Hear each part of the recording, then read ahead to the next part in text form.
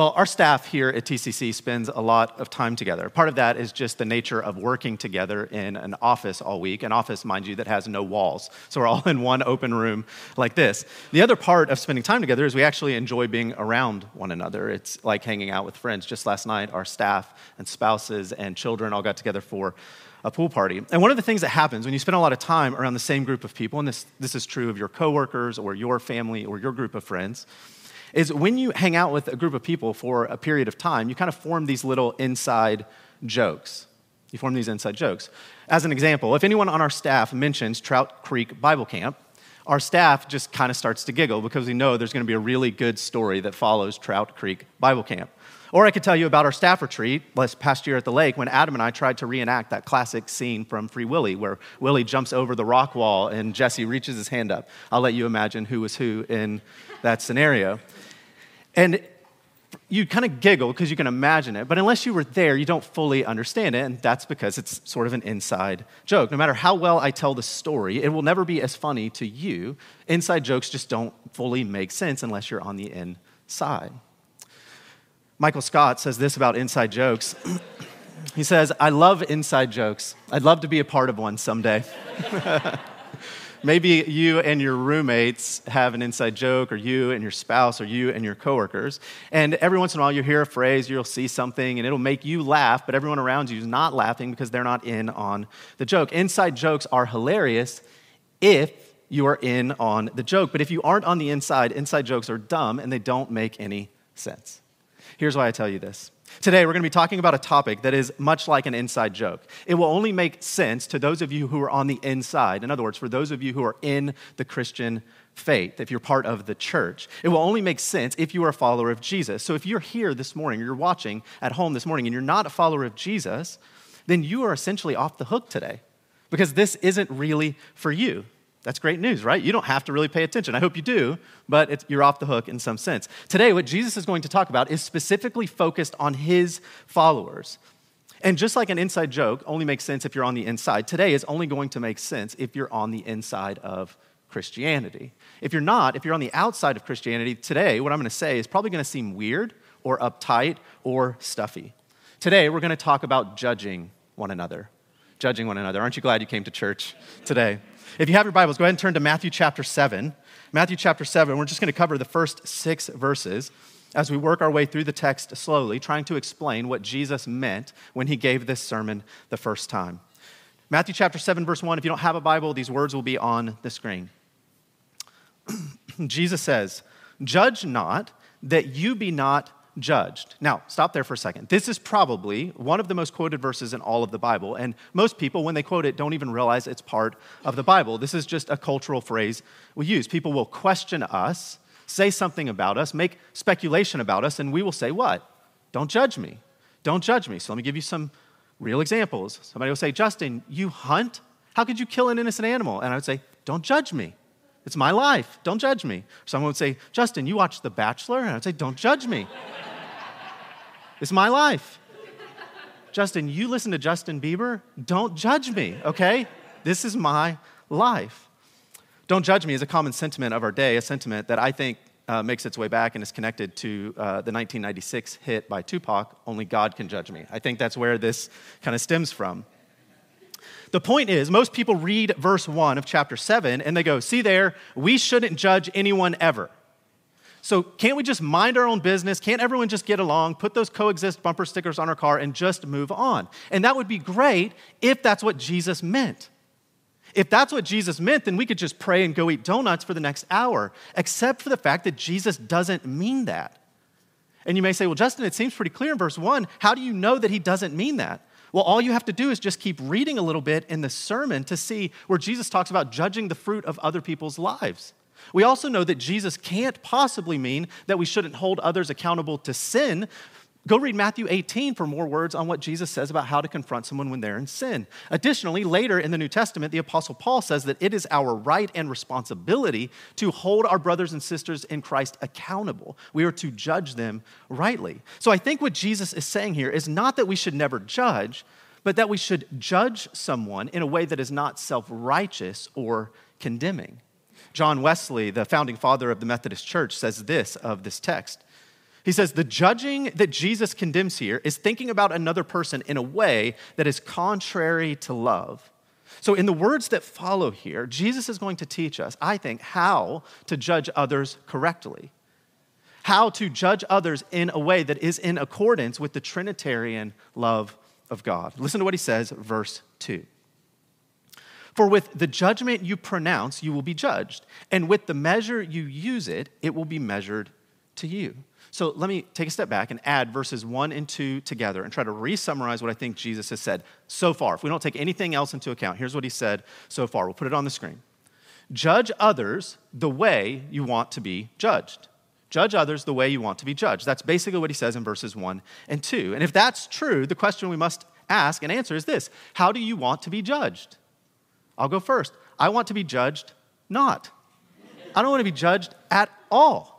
And this would be a great lesson, right? Judge others the way you want to be judged. And since no one here wants to be judged, don't judge anyone. Have a good day. That would be great. The problem is Jesus keeps talking. Keep reading. Look at verse 3.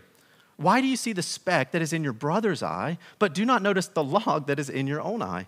Or how can you say to your brother, let me take the speck out of your eye where there is a log in your own eye? Now, the humor here doesn't quite translate for us, but most scholars think Jesus is trying to be intentionally funny. He's saying, why are you so concerned with a little speck of dust in someone's eye, but you have a log, a 4x4 post sticking out of your own eye? And Jesus goes, why do you do that? Well, the answer to that question is simple. Jesus, because it's more fun that way. It's more fun to point out someone else's problem than to have to deal with your own problem. But Jesus has strong words for you, and he has strong words for me and for his original audience. Look at verse 5. You hypocrite. Stop there. There's the word we talked about a few weeks ago if you've been here for the series. You mask wearer, you whitewashed tomb, you actor, you hypocrite. Well, let's stop here for a second. Maybe this is the point. Maybe the point of this section in the Sermon on the Mount is just self-evaluation. Like, by noticing how terrible someone else is, it should cause you to examine your own life, to care for yourself, and then to judge not. But again, the problem is Jesus keeps talking. Look what he says. You hypocrite, first take the log out of your own eye, and listen, and then you will see clearly to take the speck out of your brother's eye. That word then is such an important word. Then you can judge clearly. Then you can judge your brother or sister. Do the hard work in your own life and then judge others. So again, in quick summary, let's take a step back. Let me try to summarize what Jesus has said thus far. Do the hard work of removing sin in your own life so that you can help your brother or your sister remove the sin from their life. Now, before Jesus moves on, he's going to make one final statement in verse 6. Scholar Jonathan Pennington calls verse 6 of chapter 7 the most difficult verse to understand in the entire Sermon on the Mount. In fact, most people, when they teach through the Sermon on the Mount, will tend to just skip right over verse 6. But I think it fits perfectly with what Jesus is actually saying here. Look at verse 6. He says, do not give dogs what is holy, and do not throw your pearls before pigs. That's weird. Lest they trample them underfoot and turn and attack you. Like, was this a problem in the first century? Jesus had to command this? People were tempted to throw pearls before pigs? No, of course, it's not literal. Jesus isn't being literal here, but what does he mean? Well, it's a little confusing for us because we live in a culture that loves dogs. Dogs are commonly referred to as man's best friend. We feed them, we walk them, we pick up their poop in those little green bags. Some of you buy birthday cakes for them at those silly little dog bakeries. It's a weird world in relationship to dogs. When we think of dogs and pigs, we tend to think of something like this. Put pictures on the screen. Give you an idea. I mean, that picture on the right, for heaven's sake, it is so cute. So this is what we imagine when we think of dogs and pigs, but Jesus' disciples wouldn't have thought of this. They would have thought of something that probably looked a little bit more like this. Does anyone in here have a dog that looks like that on the left? I would love it. Dogs were mangy and gross, and they were viewed as scavengers, like vultures or rats are today. And they didn't just eat garbage, but dogs and pigs, they ate human flesh. Think of 2 Kings chapter 9, where a pack of dogs eat the body of Jezebel. You can go read that story later on. So to be a dog is not good. And pearls in the scriptures were of great value. They were always associated with the kingdom of God. So what Jesus is saying here is don't throw something valuable before pigs or before dogs because they will not appreciate it. Now, growing up, I always heard this passage ripped out of context and twisted to mean something like this. Well, this obviously means not to waste your time sharing the gospel with people who don't want to hear it. Like, if they don't appreciate it, they're a lost cause, so don't waste the gospel on them. But that way of interpreting this passage has never made sense to me, and frankly, I don't think it's what Jesus is getting at. Tim Keller, a pastor in New York City, says this about the passage. He says, Dallas Willard wrote a book called The Divine Conspiracy, which is a commentary on the Sermon on the Mount. Willard says it has bugged him for years that when people get to this verse, they believe it's talking about certain kinds of people who are so bad and so unworthy, we shouldn't even talk to them about the truth of the gospel. He says, if that's what Jesus is saying, then he is the biggest living contradiction you've ever seen, because Jesus Christ did exactly what verse 6 looks like, what people are saying you shouldn't do. In Colossians 2:3, we see that Jesus Christ is the one in whom all the treasures of knowledge and wisdom are hid. Jesus Christ was the greatest treasure of his Father. He was offered to us, he was given to us, and we turned upon him and we trampled him to the dust. Jesus spent his life proclaiming the gospel to unworthy people, people who ultimately trampled on this message of hope. So I can't believe that that's what this means. Rather, here's what I believe Jesus is saying. He's saying judging others should be done in a loving, humble, self-aware way. We'll talk more about that in a little bit. And when it is done well, when judging others is done well, it is extremely valuable. It is a treasure. It is a kingdom thing. And we should never cast that before those who are outside of the faith because they will never hear it. In other words, don't waste your time casting judgment on those outside of the church. It is a waste of time. Judgment, loving Christ-like judgment, is like a pearl. It has great value, and it shouldn't be just thrown before anyone. Now, the question we have to ask, as we ask every week when we get to the end of the text, is so what? What do we do with this passage? Well, this idea of judging others within the church in a loving, humble, Christ-like way is, I believe, particularly important for the moment we find ourselves in right now in our culture. Here's what I mean. Right now, we live in a culture where there are two opposite but equally damning trends in the world. There are two equal but somehow opposite damning trends in society. On one hand, you have this trend that we've already hinted at today, which is this. Let's just live and let live.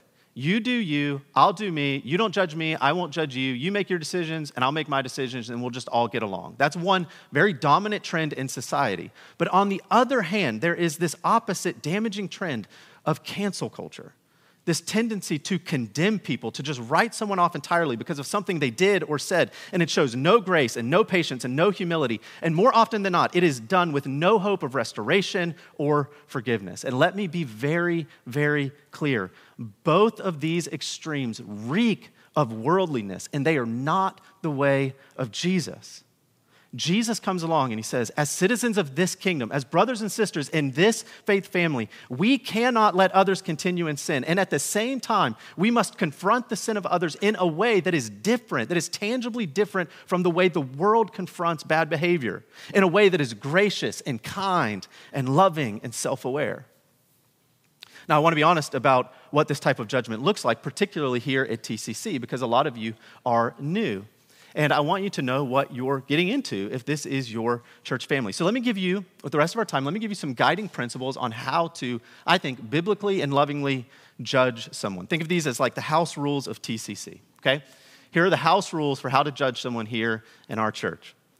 First thing to keep in mind, we have no right to judge those outside the church. And I'm not saying this church, outside the church at large. In other words, we can't expect non-believers to behave like believers.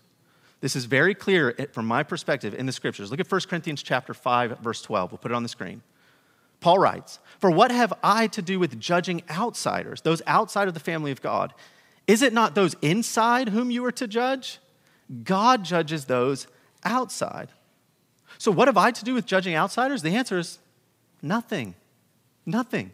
I have a dear friend who will remain nameless because I'm being recorded right now. And she is not a follower of Jesus. And sometimes we'll talk and she'll tell me about life decisions, people she's dating, things that she is doing. And none of it resembles a godly life. None of it resembles the way of Christianity. But I don't judge her. I tell her she's crazy sometimes. I tell her I think it's unwise. She probably shouldn't do some of this stuff, but I don't judge her because she's not a follower of Jesus. So why would I place my moral code onto her? It's just not necessary. This judgment is meant for insiders. This is a follower of Jesus thing. Second, judging someone is not the same as condemning someone. Judging someone is not the same as condemning someone. This is really important. I think one of the reasons we bristle when we hear this topic, like judgment, is because we misunderstand what judgment actually means. You see, when we think of judgment, we think of condemning someone as guilty, but that's not necessarily what Jesus is suggesting. And I don't think the New Testament is pointing to this. The word that Jesus uses here is this word. We'll put it on the screen. In the Greek, it's the word krino. It means to evaluate, to discern, to decide, to deliberate over something. It means that you look at someone or their life or situation, and with a discerning and helpful eye, as opposed to a hypercritical eye, you seek to help them navigate what they are doing. I love the way Kent Hughes describes it in his commentary. This is a long quote, but I think it's worth it. He says this: Christians have an obligation to exercise critical judgment. What Christ means when he says judge not is that we are to refrain from hypercritical condemning judgment. There is a universe of difference between being discerningly critical and hypercritical. A discerning spirit is constructive. A hypercritical spirit is destructive. The person with a destructive hypercritical spirit revels in criticism for its own sake. He expects to find fault, like the man who sat watching his preacher neighbor nail up a trellis in his backyard. The preacher, seeing him watch intently from his yard, asked, "Trying to pick up some pointers on carpentry?"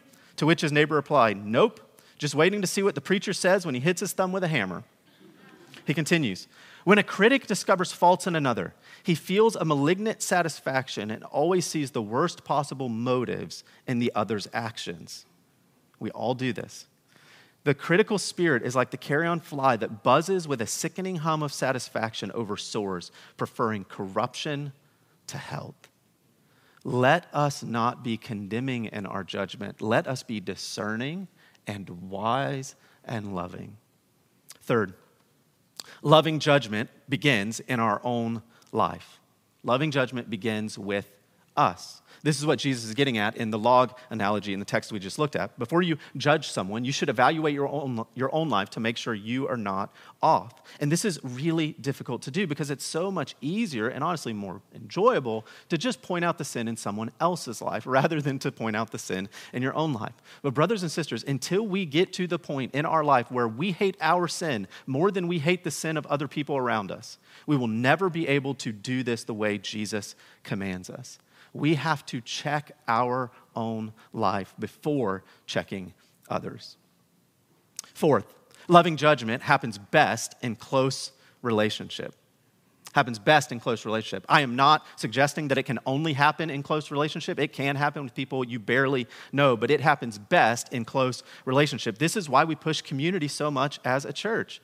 Because confronting someone when they are in sin is really difficult to do, and you better have enough love in that relationship to carry that truth. When I was a youth pastor, I used to train my volunteers that building a relationship with students in junior high or high school is the most important thing we do. Because we need to have a bridge of relationship that is strong enough to carry the weight of truth. There is going to come a time when you have to speak truth into someone's life, and you better hope that the relational bridge you have built with them is strong enough to carry the weight of that truth. Because if it's not, it will crumble, and it will fracture the relationship. So when we confront someone, we should do it out of relationship so that they don't question our love for them, so that they don't question our motives, so that they know we are doing this because we want them to be more like Jesus. Fifth, we should invite loving judgment into our life. As a follower of Jesus, we should want others to speak into our life and to hold us accountable to Christ-like behavior. I've never understood the follower of Jesus who doesn't want to be held accountable for their sin. As a follower of Jesus, your goal in life should be to become like Christ every day. And in order to do that, sometimes we need people to call us out on the areas of our life where we are not like Christ. We should invite this into our life because when someone calls you out on your sin, it is an act of love on their behalf. Maybe I can explain it like this. This past Monday night after dinner, Katie and I took the girls for a walk, and we walked down to the bridge in our neighborhood that goes over a little creek. And as we were walking to the creek, I'm just picking up rocks along the side of the road, and I'm putting them in my pocket so that when we get to the bridge, the girls can throw rocks in the creek. So we get to the bridge, and the bridge is a good 15 feet above the creek, especially this time of year. It's pretty low. And there's not a big barrier, so each girl could easily just kind of fall over.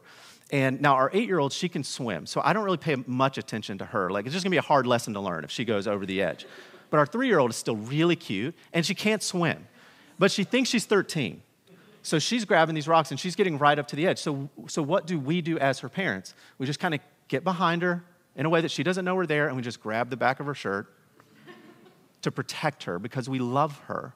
So she's right on the edge, but we know that if it gets too close, we can pull her back. We should want people in our life who are willing to sneak up behind us and just grab our shirt and go, hey, you're getting too close to the edge. When you bring it back in, I don't think you realize how dangerous what you're doing is. We should want people to pull us back. There is a beauty to accountability that I think is lost on our culture, and we need to redeem it. In my community, there are guys like Tyler and Josh and Zach who better speak into my life. If they see my marriage failing, they better speak up. If they see me spending my money on something that is excessive and worldly, they better speak up. If they see me speak harshly to my kids, I want them to call me out on that. If you do not have people in your life who love you enough to call you out on your sin, then you need to surround yourself with some brothers and some sisters who will do so. That is why we push community here. If you're not connected to a community, please get involved in one. Sixth, when judging another person, always approach with gentleness and with restoration as the goal. In his letter to the church in Galatia, Paul writes these words, Galatians chapter 6, verse 1. Brothers, if anyone is caught in any transgression, you who are spiritual should restore him in a spirit of gentleness. Keep watch on yourself, lest you too be tempted. If the end goal of approaching someone in their sin is anything other than to see them restored as a faithful follower of Jesus, then you should probably not approach that person. You should take time, pray, sift, make sure you don't have any logs in your own eye, and then you approach with love and humility and grace, with restoration as the goal. And let me tell you from experience, if you approach someone without these things as the goal, it never ends well. You can use all the right words, but if your heart is not right, it will not go well. It will only cause more pain and more division in that relationship. Imagine what it would look like if we actually embraced this. Imagine what it would look like if in this church family we embraced this spirit of loving judgment, not condemning judgment, but loving judgment so that we could hold on to each other and say, hey, brother, hey, sister, you're getting too close to the edge. And we spurred one another on into Christ-like behavior. This is the type of church I want to be a part of. The type of church that is constantly pushing one another to be more like Christ every day. In just a moment, Austin and the band are going to come back and lead us in worship. And as they do, we will take communion. If you're new to Table Community, we take communion every week as a church family. And as you prepare your minds and your hearts for the tables, I want you to reflect on this beautiful truth. In Matthew chapter 25, you can go read that later, and in Revelation chapter 20, God is described as a judge who sits on the great white throne of judgment. Now, we aren't exactly sure what this is going to look like or how it's going to work out, but I believe that one day we will have to stand before God, the judge. And let me be very clear and not mince words here. This judgment will be a condemning type of judgment. It will be. But brothers and sisters, here is the profound, beautiful, and scandalous reality of the gospel. According to Romans chapter 8, verse 1, there is therefore now no condemnation. No condemnation for those of you who are in Christ Jesus. So that on that day when we stand before God, the judge, he will look at us and smile, and he will welcome us into the kingdom that he has prepared for us before the foundations of the world. And the way he will be able to do that is because of Jesus and the sacrifice that Christ made on the cross for us. That is why we take communion, to reflect on the sacrificial love of our God. Let me pray for us. Heavenly Father, thank you for your word. Thank you for even the difficult passages. God, as I reflect and have reflected on this verse all week, I have been reminded of the times in my life where people who love me and care about me had to confront me when I was off. God, as difficult as it is in that moment to receive that feedback, I look back now with gratitude. God, I pray for the men and the women in this room who do not have people around them that love them enough to call them out on their sin, that you would give them those people. I pray, God, for the men and women in this room that feel the need to confront a brother or sister about something that they have done recently, that you would help them to remove the speck, the log out of their eye before they talk to the person about the speck in theirs. God, that you would give them courage and boldness to speak truth. God, that you would help all of us become more like your son, Jesus. God, we love you. We are so grateful. In Jesus' name we pray. Amen.